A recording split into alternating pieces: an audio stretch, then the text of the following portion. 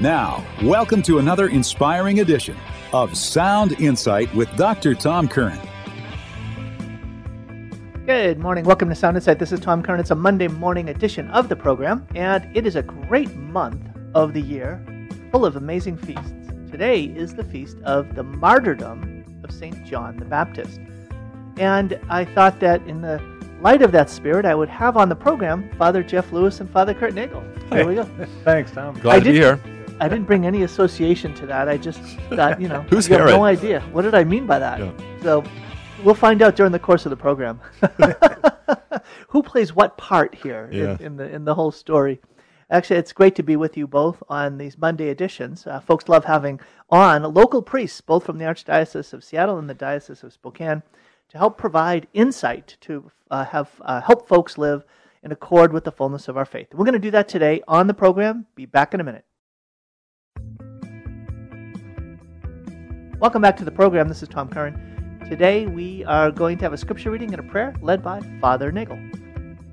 Given the day, I'd like to begin with Matthew 14, verses 3 through 12. Now Herod had arrested John, bound him, and put him in prison on account of Herodias, the wife of his brother Philip. For John had said to him, "It is not lawful for you to have her." Although he wanted to kill him, he feared the people, for they regarded him as a prophet. But at a birthday celebration for Herod, the daughter of Herodias performed a dance before the guests and delighted Herod so much that he swore to give her whatever she might ask for. Prompted by her mother, she said, "Give me here on the platter the head of John the Baptist." The king was distressed, but because of his oaths and the guests who were present, he ordered that it be given. And he had John beheaded in the prison. His head was brought in on a platter and given to the girl, who took it to her mother. His disciples came and took away the corpse and buried him, and they went and told Jesus. Almighty Father, we ask your blessings upon us today, that we might have the same sense of justice as John the Baptist, that we might be courageous in being different, and however the gospel calls us to be in comparison to the world around us. So again, through his intercession of John, the precursor, the forerunner, that we might be truly those prophets in the world today. We ask this through Christ our Lord. In the name of the Father, Son, the Holy Spirit. Amen. Thank you so much, Father Nagel. So Father Nagel and Father Lewis, here we are. It's a beautiful feast day today, and I've got a couple of initiating questions here. Now, one, Father Nagel, Father Lewis already answered. Oh, really? You missed the program. You missed the program a couple weeks ago, and Father Lewis, without any preparation, was able to just hit a home run. Oh, wow. So, I'm feeling pressure right now. You're feeling a little bit like John the Baptist right now? John the Baptist was calm and cool. I'm feeling a little nervous. Okay, so here it is.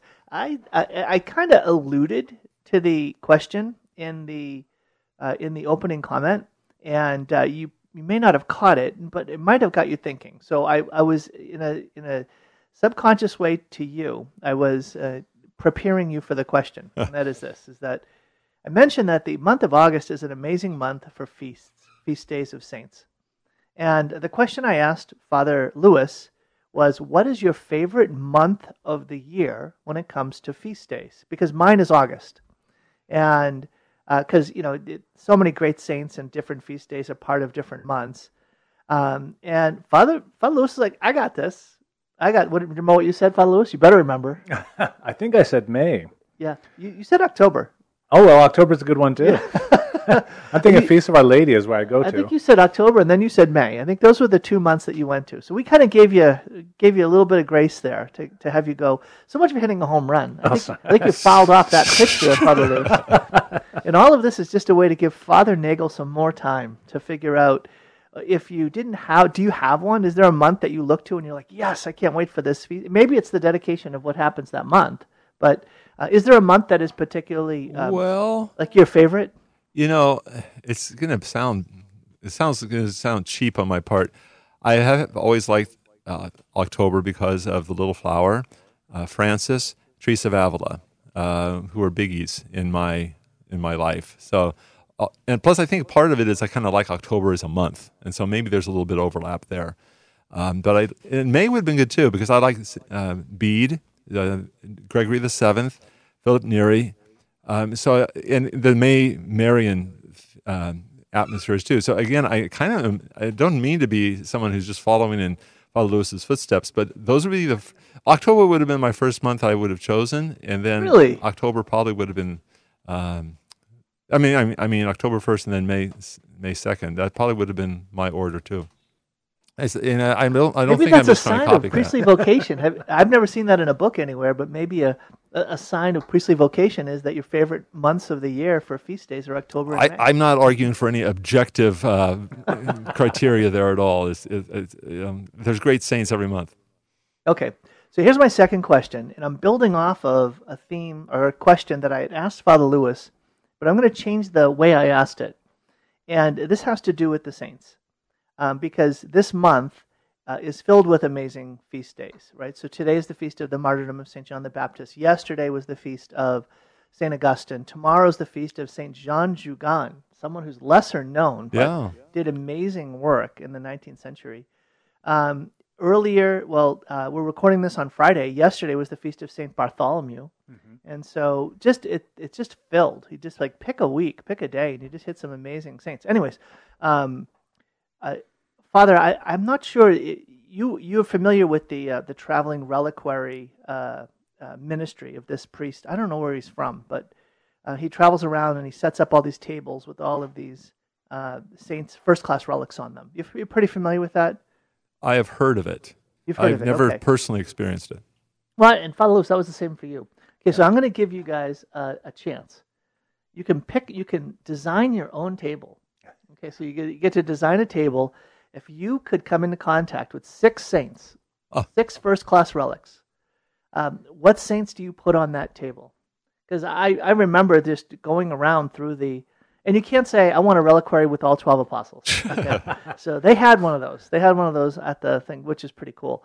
But if you could only pick, I could see 6 first-class relics of saints. Who would be the 6 saints that I would have? All right, Father Lewis, I'm going to put you on the line first here. Oh, man. Well, my criteria for choosing the 6 saints, if it's for a display for the folks, for the veneration of the faithful, I might try to choose 6 that kind of represent a cross-section of different vocations and walks of life in different eras in history. You are very holy, Father. I was just thinking personal. I was just thinking I was just thinking man, personal if I can come into contact to, I want St. Bonaventure, I want St. Thomas Aquinas, I want St. Francis Xavier. I mean, it's just like boom, boom, boom. Yeah. I know who I want. Yeah. So who do you want, Father, personally? Forget my people. Forget the pastoral attitude. Forget the holy stance of I'm pouring my life out for my people. Come on. If I'm going to be totally selfish, okay, I'll go that route. Well, I would just name my favorite saints. I would love to see their relics in one place. St. Philip Neri would be one. St. Thomas Becket and St. Thomas More are 2 of my other, Wow, you're a reformer guy here. Yeah, English martyrs as well, and one of my favorite female saints is Saint Therese. I would have her on that table, and so what am I at to 4 right now?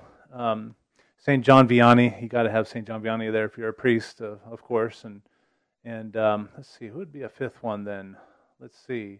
You've already had 5. You're up to my 6th one. Yeah, My 6th one. one. Okay. I've appreciated the sample of suffering motherhood of Saint Monica. I would like to see her represented there too. So wow, that's just off the top of my head. If I give more thought, it'd be a different 6, an hour from now. But that's so interesting. I never would have gone to St. Thomas Becket. So why? Why him? Well, I never really. I knew about him, of course, but I never really appreciated his witness until I saw the movie Becket. This would have been about maybe almost 10 years ago by now, but and then exploring kind of the history of that, and it's weird to me. It's strange. It's probably providential that you had a Saint Thomas versus a King Henry twice in the history of England, and in both instances, the Thomas was martyred, but great seedbed for the growth of Christianity following that, and they stood for the rights of the church and the truth of the faith, both of them. So I see both of them as heroes of the English church, and that church has really had its ups and downs. And so I guess I have a soft spot for what do they call England, the Dowry of Our Lady or something like that, I think. And so anyway, I think that's why both Thomases. Nice. I want to dig further into some of your other ones there, but let's go to Father Nagel first, and then we can. Or Father Nagel, do you have any questions about Father Lewis's choices? No, but one of them did spark something in me. So, in terms of my 6 saint relics, Hey, we should try to guess them. Father Lewis, do you think we could guess any of them? Well, I think I've got 2. He's named 3 of them already in his October month, so I'm guessing Saint Therese, No, Saint Teresa, and I threw you a curveball there. Yeah. So here's Well, I would immediately say Saint Teresa the Great, right, and Saint John of the Cross. Got to be 2. Okay. And then you have to do the Saint Bruno, the founder of the Carthusians, since that was his discernment, or Saint Bernard of Clairvaux. That'll be. I'm going to put him in there, and then I'm going to say Saint Anselm. Okay. Saint Anselm, because he was both. I don't know. He was sort of a historian. He was a philosopher, and he was a monk. So he had all these things going that I think were attractive to Father Nagel. Well, so there you go. On those qualities, he might choose Venerable Bede. So. Oh, there you go. Yeah. So do you want to toss anyone else out before Father Nagel corrects us and just says, you guys are completely wrong. You got everything off. It's an interesting mix of being off and good insights. I'm ready. What's your list? Okay, so I think the way I would do it, probably Saint Therese, John Vianney, Teresa of Avila, John of the Cross, the Venerable Bede, and then for me, the English martyrs is also very important for me. I'd have Edmund Campion, because I kind of relate more to the priests than the bishops in terms of the English martyrs, and I think of Campion as being a sort of just a typical experience of those kind of the brave witness of the sort of the hunted martyr priest. So those would be, and Bede is also. It's what you said about Anselm probably is even more true for Bede for me. He's a very holy man, but he's a great historian from a time and period that's interesting to me. So anyway, those would probably be my 6. Nice. Father Lewis, you're flexing, man. You're flexing. I can't believe it. How did you get Venerable Bede? Well, he mentioned it earlier in the program. He mentioned why May would be his favorite month or his second favorite month, and he mentioned him. Okay, yeah. Got it. Yeah. But Ed Campion, that's the surprise. Yeah, that's a good one. Was he a Jesuit? Yeah, he was a Jesuit. Yeah. For the folks who aren't aware, Father Nagel, tell us a little bit about Father Campion and he was a connection to him. He was the first Jesuit martyr, I think, of England. But he was a very brilliant man, and he had spoken in front of Queen Elizabeth, and she had offered him, status and a job with her in her court. But he was a scholar from Oxford, and he was converted. He converted to the Catholic faith, and of course, it was against the law to be a Catholic priest during the Reformation at this point, and so he went over to the continent, and he studied there, became a Jesuit priest, and was one of the first Jesuits sent back to England for the mission of converting England and to sustain the sort of the hidden life of Catholics in the sort of the catacombs of persecution in the late 1500s. And so he also was a great writer and controversialist of the time. And so even in England, he would write some of these documents that would be kind of what we call apologetics. And so everybody was wondering who this guy, they knew who he was because he was one of the most brilliant men in the kingdom. And they were trying to find him. Eventually they caught him. He escaped sometimes. So it's kind of a thrilling, a thriller sort of situation in life of trying to escape and trying to keep hidden. Eventually they caught him and just died, again, tortured, but died a heroic death, being faithful to the church. And so again, one of those early martyrs that was a real boost to the morale of the Catholics at the time that were under oppression. So interesting. The way that different saints can connect to our lives, right? So I've already named like 4 of mine. Do you want to guess the last 2? I've already named Aquinas, Bonaventure, Francis Xavier. Actually, I think those are the only 3 I named. Did I name? Oh yeah, let's see. What else might he? You already said Bonaventure. Yeah. I guess I'm more of a late medievalist or high Middle Ages kind of guy. Religious guy. I just kind of gave it away. Come Oh. on, if you guys can't get the next one, come on now. This is like Francis? easy. Not St. Francis. Dominic? Not St. Dominic, but think Dominican. You have Thomas Aquinas already. Albert the Great? No. You got to go further in. St. Catherine of Siena. Oh, yeah. Come on, Yeah. guys. I'm like a monster right there. I know. Boom, let's go. And then St. Philip Neri, I would say. Uh-huh. And a sixth one, I could kind of flail around trying to pick among the remaining, but I'd say St. Augustine. Mm-hmm. His feast day is yesterday, but these Some great saints who had- theologians. Great theologian. Yeah, isn't that interesting? Mm-hmm. Kind of like, what's the call? What's the where's the dynamic in someone's own life of faith in terms of what that would lead them into? So, folks, if that's a little exercise, you can do that with you maybe with your own family. Yeah, in your family, just say, hey, if we could get some first class relics and venerate them, what would be some saints that we'd want to have? And that could open up a whole conversation about sacramentals, about connecting to the communion of saints. So that could be a really interesting conversation. I've got several other questions for you, good fathers, about saints, about relics, and we'll get to those in a minute on Sound Insight.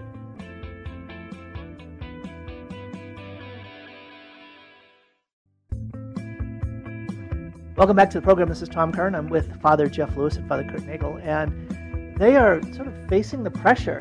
They are facing kind of on the feast of the martyrdom of St. John the Baptist. You're not getting Herod-like pressure. Well, I'm feeling a little bit like Edmund Campion here, under questioning by the Star Chamber, but that's all right. If you're in God's grace, you thank Him for it. If you're not, you ask that He put you there. Right? Yeah. Who said that? Come on. That was a paraphrase. It wasn't an exact quote, but it was a young lady who was being pressured or questioned under duress by a bunch of bishops. Come on. Joan of Arc? Joan of Arc. Let's go. Right? Are you in God's grace? Right? That was the trick, one of the trick traps, theological traps that she was in. Okay, next question. Have either of you been entrusted with a first-class relic? I have not. I desperately want one. We're building we're doing a sanctuary renewal at our parish, and complete with a new altar, and I'm on the hunt for a first class relic, and a particular one that a priest friend of mine here. We may have to take a special trip to Rome and pursue it, but we would like to have St. John the Apostle as our relic for our altar, since he was entrusted with Our Lady for the rest of her time on earth, and we are St. Mary Parish, and I think there would be a really interesting apostolic connection with our church, with the grander scheme of the church's mission. And but pickers can't be choosers. Where do you go for that? Like, is there like a warehouse of relics, and you go in and say, "Can I check one out?" I have no idea, frankly. Why go to Rome? Yeah. Like, where do you go? Well, my priest friend is here in Spokane. He studied in Rome, and so I think he must have connections He's or something. in the know. He's in the know, so I'm trusting him on this one. So I had a priest friend, a classmate who studied in Rome as well, and he got to be in the know. So for ordination present, actually, I think it was it ordination? It's after, but a reliquary, a cross that had one. If you've seen, it's kind of, if you've seen these, they kind of unscrew on the top and they kind of slide. It's like this secret compartment in this cross that you can either wear around your neck or not. But in that reliquary cross, there was first-class relics of John Vianney, Teresa of Avila, and Teresa of Lisieux. So I have first-class relics for those three in this reliquary cross, as well as somebody entrusted me. And this one's, this happened when I was out in the Olympic Peninsula. Somebody had been given this relic by a Monsignor in Arizona. It's a long story, but she didn't know what to do with it. I think she was on her kind of last legs and was going to a nursing home or something. I didn't know the whole story, but there was papers. So she did hand over the Latin papers with it of a teeny little sliver of the true cross. So I have that in this reliquary cross too. Again, I don't know the provenance of that other than the story, and there are papers that come with this. So those are there's papers for both those. So those are my relics that I keep. Wow. So I raise this question because it's one of my embarrassments or points of shame in my life. When I entered the seminary as a 19-year-old, a priest entrusted me with the relic of St. John Neumann. the Bishop of Philadelphia. And was he the first American that was canonized a saint? He has some first connected to it. First male. Bishop. The first First male. male, yeah. Okay. I think but he wasn't Elizabeth born Ann here. Seton was canonized before him, I think. Okay. So so I was entrusted with that, and I, there's this sense of you're supposed to be a caretaker, right? A steward, a custodian of a relic. And so in the seminary in Boston, I kept it in a place of honor in my room in the seminary and this sort of thing. And then when I went to Rome, I packed it up. And when I got to Rome, it ended up in like the top drawer of my desk. And then it just sat there for the years I was in Rome. And then it ended up, every once in a while, I'd say, oh, I should do something with this. I should really, and long story short, I lost it. Oh, no. Yeah. Oh, no is right. St. John Neumann is going to be like extra purgatory for you, buddy. He's going to have some questions. Terrible. That is a terrible thing. So I don't know what happened to my St. John. I told this to my son, John Mark. He was mortified. Yeah. He was like, what? You had a first-class relic? You had a bone of a saint? You did what? I'm like, sorry, man. Just my stock went down. My dad's stock, my Catholic dad's stock went down. Yeah. But that was the only relic, and maybe that's why the Lord has said, no more for you. Yeah, no more saints relics for you if you're going to do that. So you cannot be trusted with small matters. I know. Dang, maybe I would have had like a St. Joseph one coming my way and just completely, darn it. So how does someone, last question on this one, and then I want to move into other saint questions. How does someone, I use that concept of being a custodian and stuff like that. Can you go buy a relic? What's that all about? You can't buy a relic. Well, I mean, you can, I suppose, but you ought not to. It's a form of simony, I believe. You're buying and selling blessed things and religious privileges and things. Now, it's interesting, I suppose, if you find something that has a relic in it, what they're selling, quote unquote, might be the reliquary or whatever else, but I don't believe you can buy one. Now, what's interesting is I've heard of some people that would just every now and again go to eBay or yard sales or something like this, and then they will find these things. In fact, a parishioner of mine found one, kind of like a cross you were describing, Father Nagel. They came, and it was like this kind of crucifix that you can wear, and it was very old. And they found it at a yard sale, and then they found that it was actually connected with a hinge. So if you kind of pull it, and then inside is a small relic of the true cross. And there was like one of those little paper things that they kind of include with some of those relics to indicate this. And so he purchased a relic, but he didn't know it at the time. It wasn't like he was trying to gain favors, but I call that rescuing relics if you find them in yard sales and things. But yeah. There's a guy who, I don't remember his name, but his ministry was, he had money, is he would go and he would monitor online sites for relics for sale. And it wouldn't just be individuals, but there were these antique stores that would come into like big amounts of like religious goods from churches that were closing and all of this. And he would just buy all the relics. He'd just buy them all and then find proper homes for them. So it was not an attempt to sort of build up, the warehouse of saints in his yard. He was trying to rescue saints. Yeah. Rescue relics. So very interesting. I do know, I have heard, but in Rome that there is religious order of women who they do prepare and give away, as opposed to sell, relics to pastors and etc. For their churches. And, how you go about getting those, it hasn't been my personal experience, but I think that's how some of these get distributed some ways, but I don't know the details. All right, so next question. We're going to talk about non-saints. All right. Are there any non-saints that you regularly turn to, or maybe for a period of time in your life turn to as intercessors?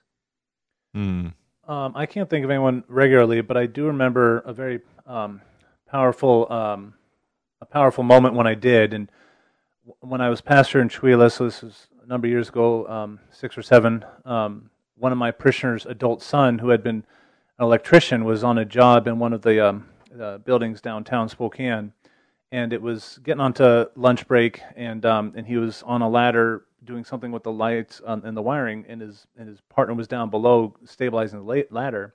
They were just going to finish this thing, and they weren't rushing or anything as far as I know, but nonetheless, something went haywire, and he connected the circuit himself, his body. He grounded the electricity, and so how many hundreds of volts or whatever passed through his body, and he fell off the ladder. And there were several ways he should be dead: the electricity, the fall on his head, the fact that he was given CPR and all that till the ambulance arrived 10 minutes later, but he was not getting much oxygen to his brain. And so for all this, he should be dead, or at least brain dead. And he's not. He's not all there. I don't know if he'll be able to work for the rest of his life, but he did have to lose a finger that connected the circuit. But otherwise, physically, he's fine. But I was telling his parents, let's pray for, and I just called to mind all of the medical saints that I could think of for their intercession: Saint Raphael, Saint Cosmas and Damien. I'm probably missing some that I recommended. And then it occurred to me, maybe we should pray for the intercession of Mother Joseph, who is a sister of Providence, mother of Providence, who founded Sacred Heart Hospital here in Spokane. And she's pretty famous, at least in our part of the state, and she's represented in Congress in their Hall of Fame, Hall of Memorial, and a bust of her is representing our state over in Washington, D.C. But she's not on the path to sainthood. But I thought, how awesome would it be if her intercession led to something? And so anyway, I encouraged her, appealing to her intercession for this moment. Nice. I don't think. No, I honestly can't think of anybody that I turn to regularly like that. I just can't think of anyone. So for years, I would ask for the intercession of C.S. Lewis. Oh. And good reason. Not a lot of Anglicans are believing in the communion of saints and intercession of saints. I'm like, hey man, I got him pretty by myself here. But I'm like, oh, he's really popular. So there's probably a lot of Catholics like me who are. I asked G.K. Chesterton for years to pray for me, and then there were some specific. They're called them Pentecostals, individuals that were particularly anointed by God with gifts of healing.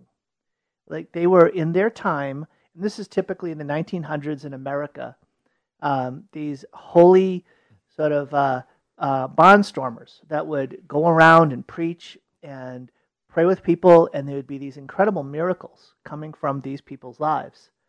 And so I would ask them to pray for me, thinking that, hey, you guys definitely have no one praying for you, and you definitely have some time on your hands there to turn to those who are like asking specifically for your.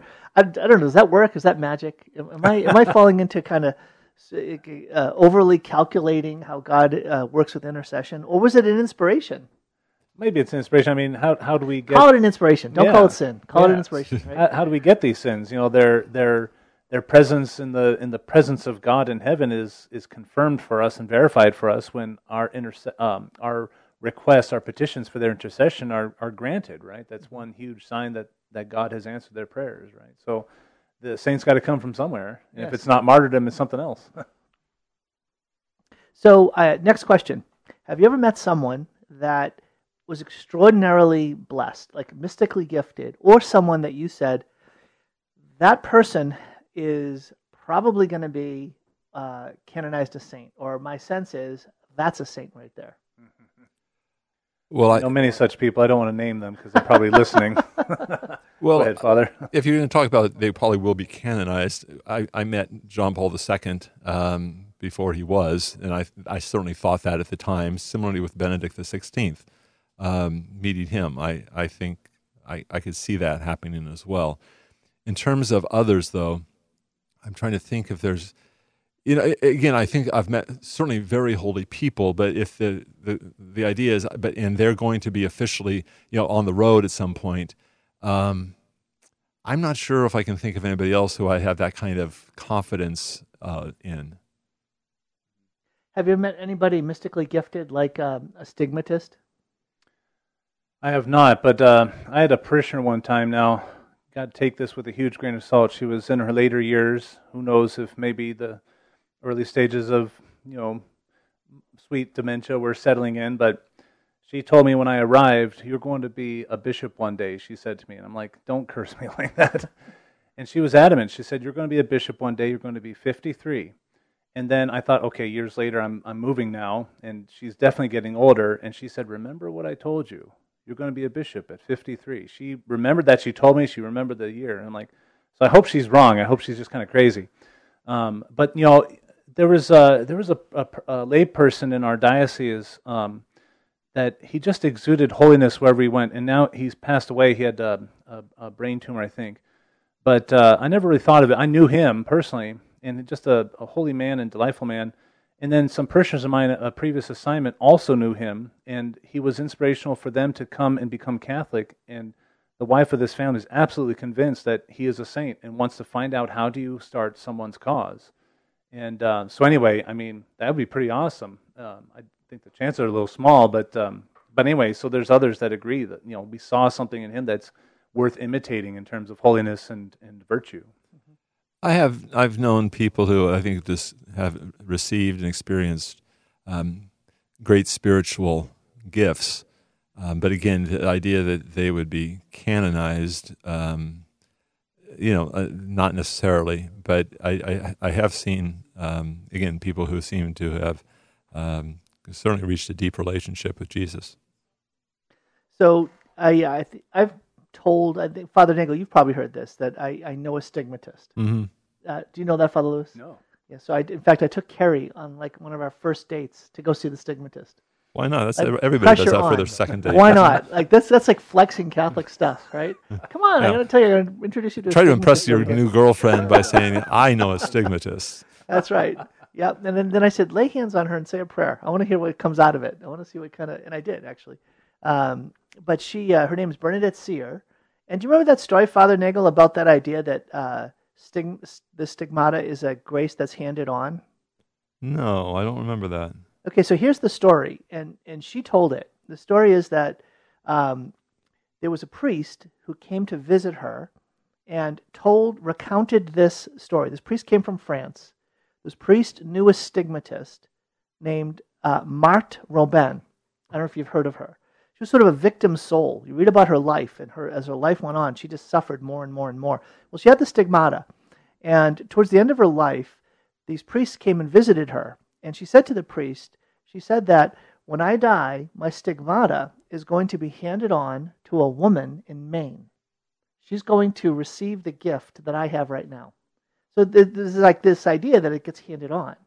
And she said, go see her. And you'll see her when you arrive at her house. She'll be sitting down by the river, and the way you'll know that you're in the right place is that there's a very large cross in her yard, very, very, very large freestanding cross in her yard. And so years later, he went to the U.S., came to Maine, found out about this stigmatist, and sure enough, arrived at the house, saw the cross, and sure enough, she was there at the side of the river. What was striking was this, if you're not struck enough, was that when Marthe Robin had this vision, the cross wasn't in the yard yet. The cross hadn't been put up in the yard. So how, wow is that? Is that pretty cool or what? That is. It's kind of frightening. Yeah. But in a good way. So this woman is one of the mystically gifted women that I've been blessed to meet in the course of my life in ministry. And the only reason I got to meet her was that the priest I went and worked for after I left the seminary was in charge of spiritual life and renewal in the Diocese of Manchester, New Hampshire, which was the whole state. And so he came in contact with some particularly gifted individuals, like mystically gifted. There was another one, Sister Alfred was her name, and the stories he had about her and the healings that she would be praying for, stunning.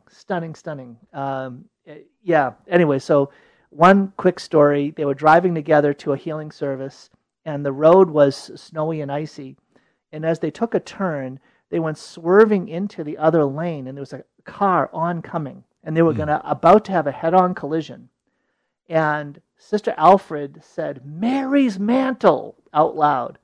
And he said he didn't know what happened after that, but they found themselves on the other side of the car driving down the road. He says he doesn't know how it happened, but from going head-on collision, she shouted Mary's mantle, and the next thing they know, they were around the car safely.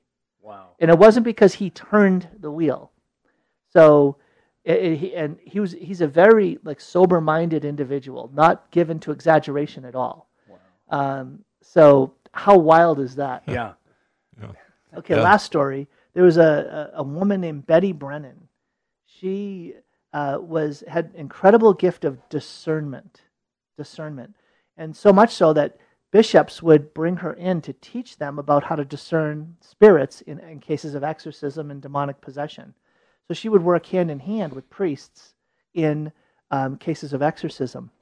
And I had a chance to go visit her in her home, and she would do these, like she would pray with you and then share insights, like in dialogue, and then she'd say, here's what I'm sensing.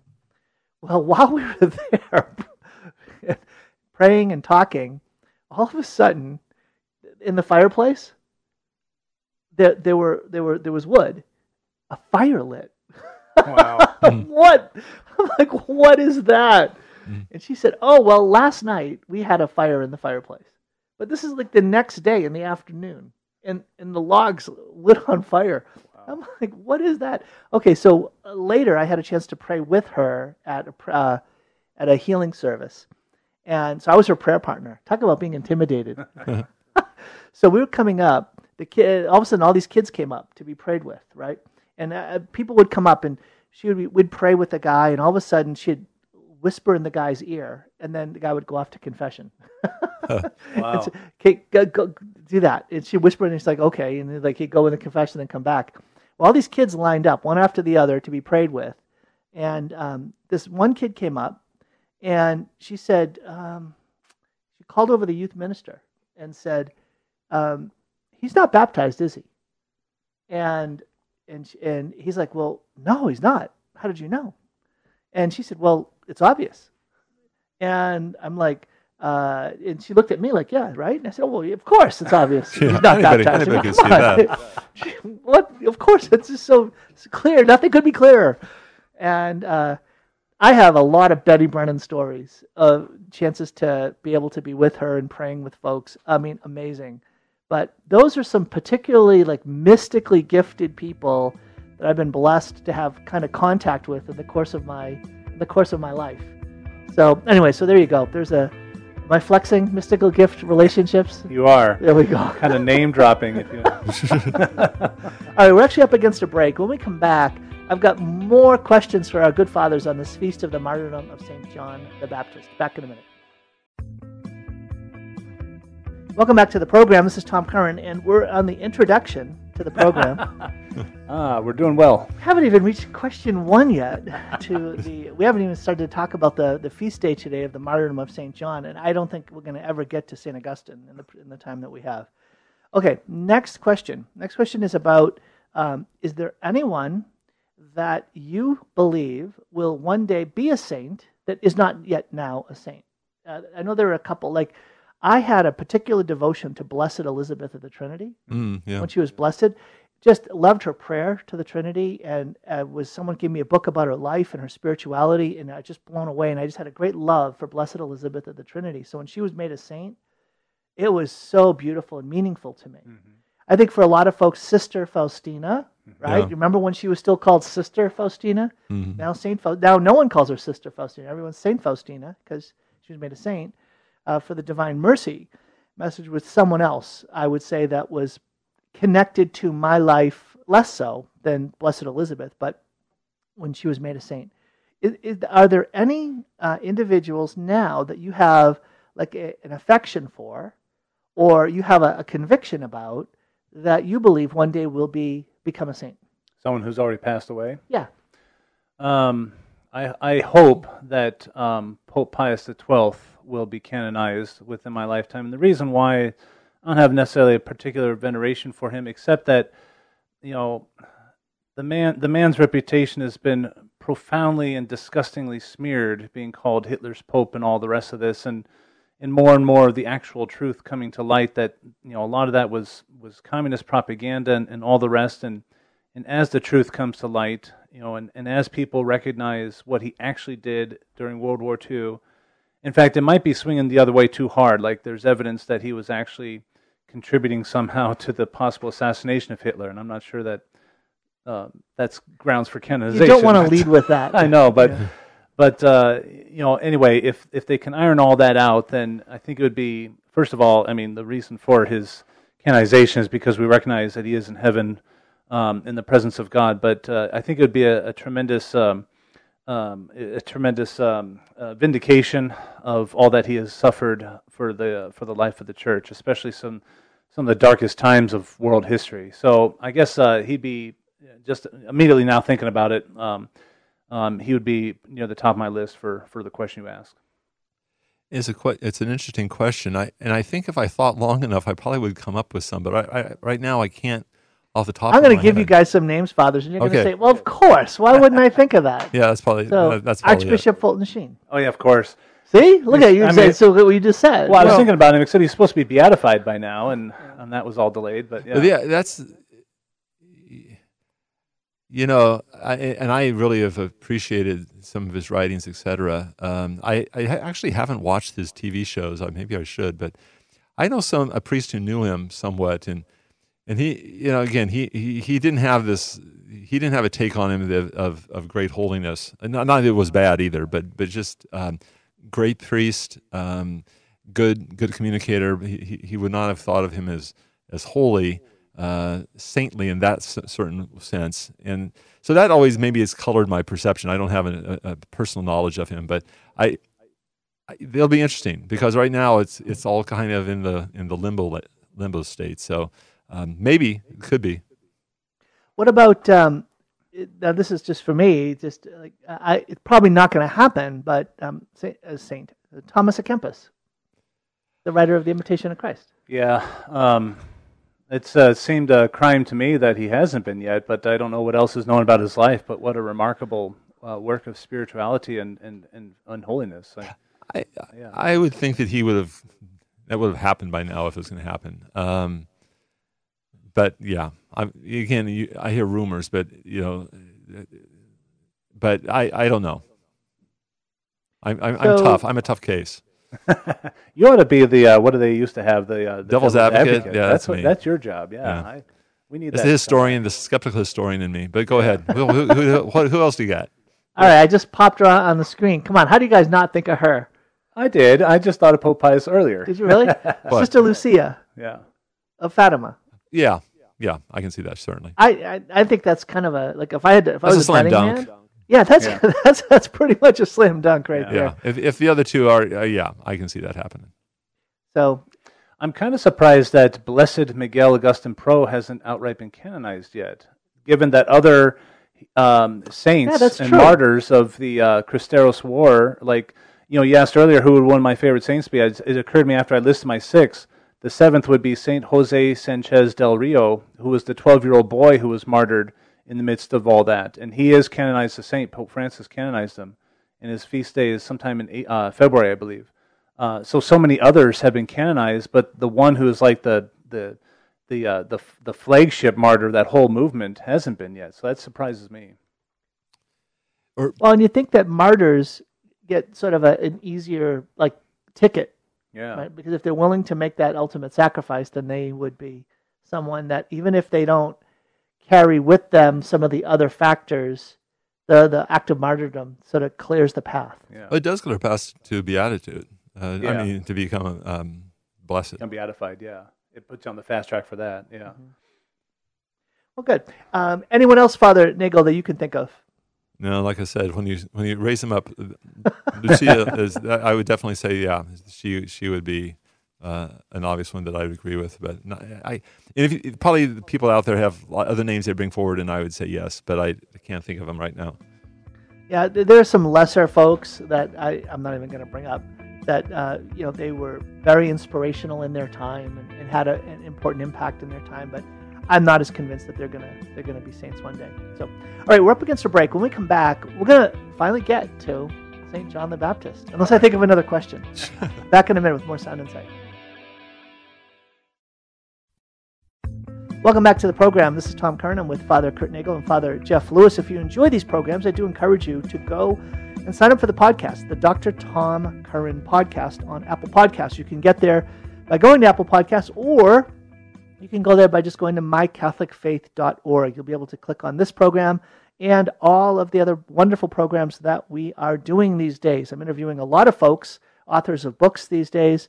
If you enjoy those interviews, please go to Apple Podcasts or mycatholicfaith.org, and you'll be able to connect in with many of these authors and the books that I've had a chance to interview them on. There's one book I think, fathers, you guys would really, really like a lot. It's by a guy named Joe Heschmeyer. He's a staff apologist at Catholic Answers. And the book is called The Early Church Was the Catholic Church. Huh. And it's fascinating. You'd love it, Father Nagel, from the historian perspective. How do you spell the last name? Heschmeyer is Heschmeyer. The early church was the Catholic Church. Uh-huh. In fact, this would potentially be a great book club book. Oh, yeah. That'd be good.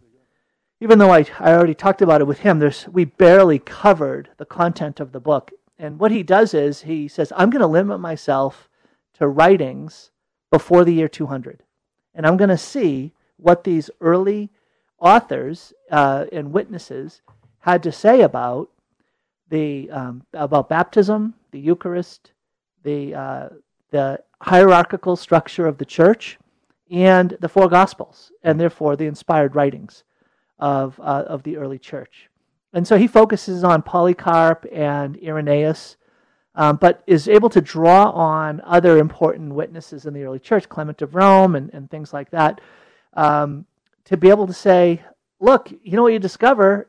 That all of those things that Catholics believe, if you go all the way back to the beginning and you say, okay, this is the time of the apostles in Christ, what did they believe immediately after that? Let's see where your beliefs have a basis, and let's see if our beliefs have a basis in the earliest witnesses and what they had to teach. That's a crucial era, I think, in Christian history for that apologetics, because what a lot of non-Catholic Christians say is that you had the pure faith, and then sometime around the year Constantine, it got all warped and convoluted and made into what the Catholic Church is now. But these guys that teach Catholic teaching predate Constantine. So that's an incredibly important era, and to study the Church Fathers for that reason. Yeah, that's great. I need to read it. And that's exactly why he does it like that. You know, he says, I'm going to do this before Augustine, before Constantine. We're going to go look at the earliest witnesses, and let's see what are the bases for your belief. Yeah. So that's just one of the books, but really, really very interesting. So let's focus in on the martyrdom of St. John the Baptist. I'm going to start with you, Father Nagel, because I know that you have a particular devotion to St. John the Baptist. So as you can... Go ahead. No, go ahead. Well, I was just going to say, so as you look at the feast of the martyrdom of St. John the Baptist, is there something meaningful that is for you a way of like living that feast day, or sensing a special connection with that saint? You know, I'm not sure anything super original, but I do think it's a great time to think about just giving witness to things that the culture says, oh, that's not really religious. You know, I think lots of the times when we're dealing with kind of the controversial issues of the day, whether it's about marriage or gender or reproduction or sexuality or whatever, oftentimes they think this has nothing to do with faith per se. And many Christians who don't agree with the church's teaching on these sort of topics, they would say, okay, these aren't the main topics. This isn't that important. We can agree to disagree on this, and it's not a big deal. But John the Baptist, just in terms of valid marriage and sexuality, he's willing just to again, speak truth to the power. Again, that phrase gets used all sorts of ways, but this is what he was doing. He's saying, this is so important. Do what you want to with me, King, but you're in the wrong. So I do think that there's a great witness there to being able to speak about these topics, and here's someone who's willing to take the price for it. So I think there's something very contemporary about that.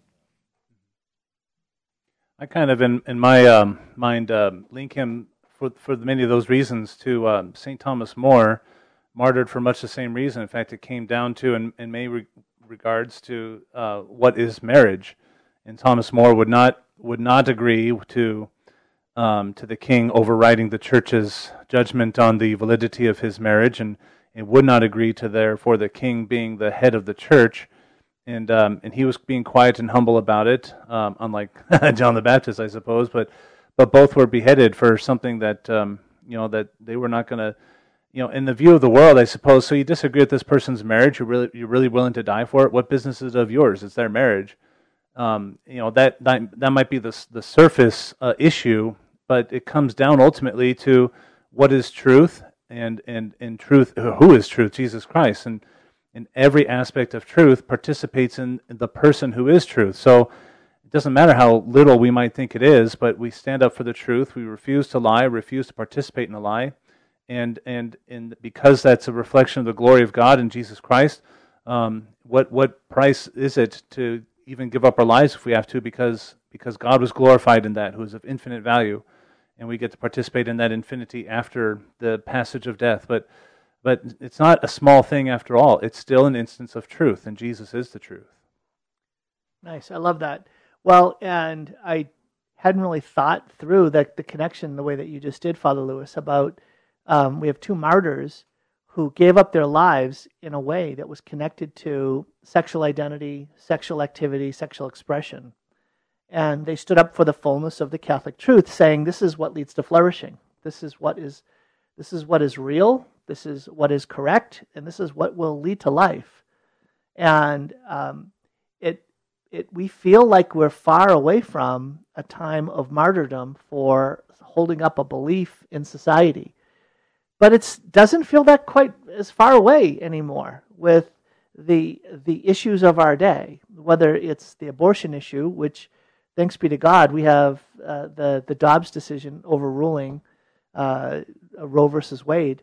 But we have comprehensive sexuality education happening in public schools in the state of Washington, and unfortunately, it's bleeding into Catholic schools as well in terms of policies that particular schools are making.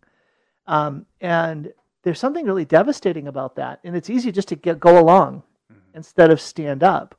So my hope is that a feast like today could be a feast that gives some backbone to parents and to institutional leaders, to priests, to bishops, to take stands for the truth that sets free. Yeah. Yes. I can imagine it might be. It's pretty easy for me to sit here and you have 45 seconds each. Okay. Pretty easy for me to sit here and say it's so easy to stand up for the truth like that. Where the rubber meets the road is if I am, please God or God forbid, either way, but put into that situation, I really hope that I can. Well, when you're a bishop. When I'm a bishop. How old are you? How old are you? That's none of your business, Father. he's still got a good 10 years. More than 10 years. He's about 42. He's got But I hope I can back up my words with my actions if it should come to it. But anyway, sorry, that's my time. I think you've used up all of our time. No, you have 50 seconds, Father Nagel.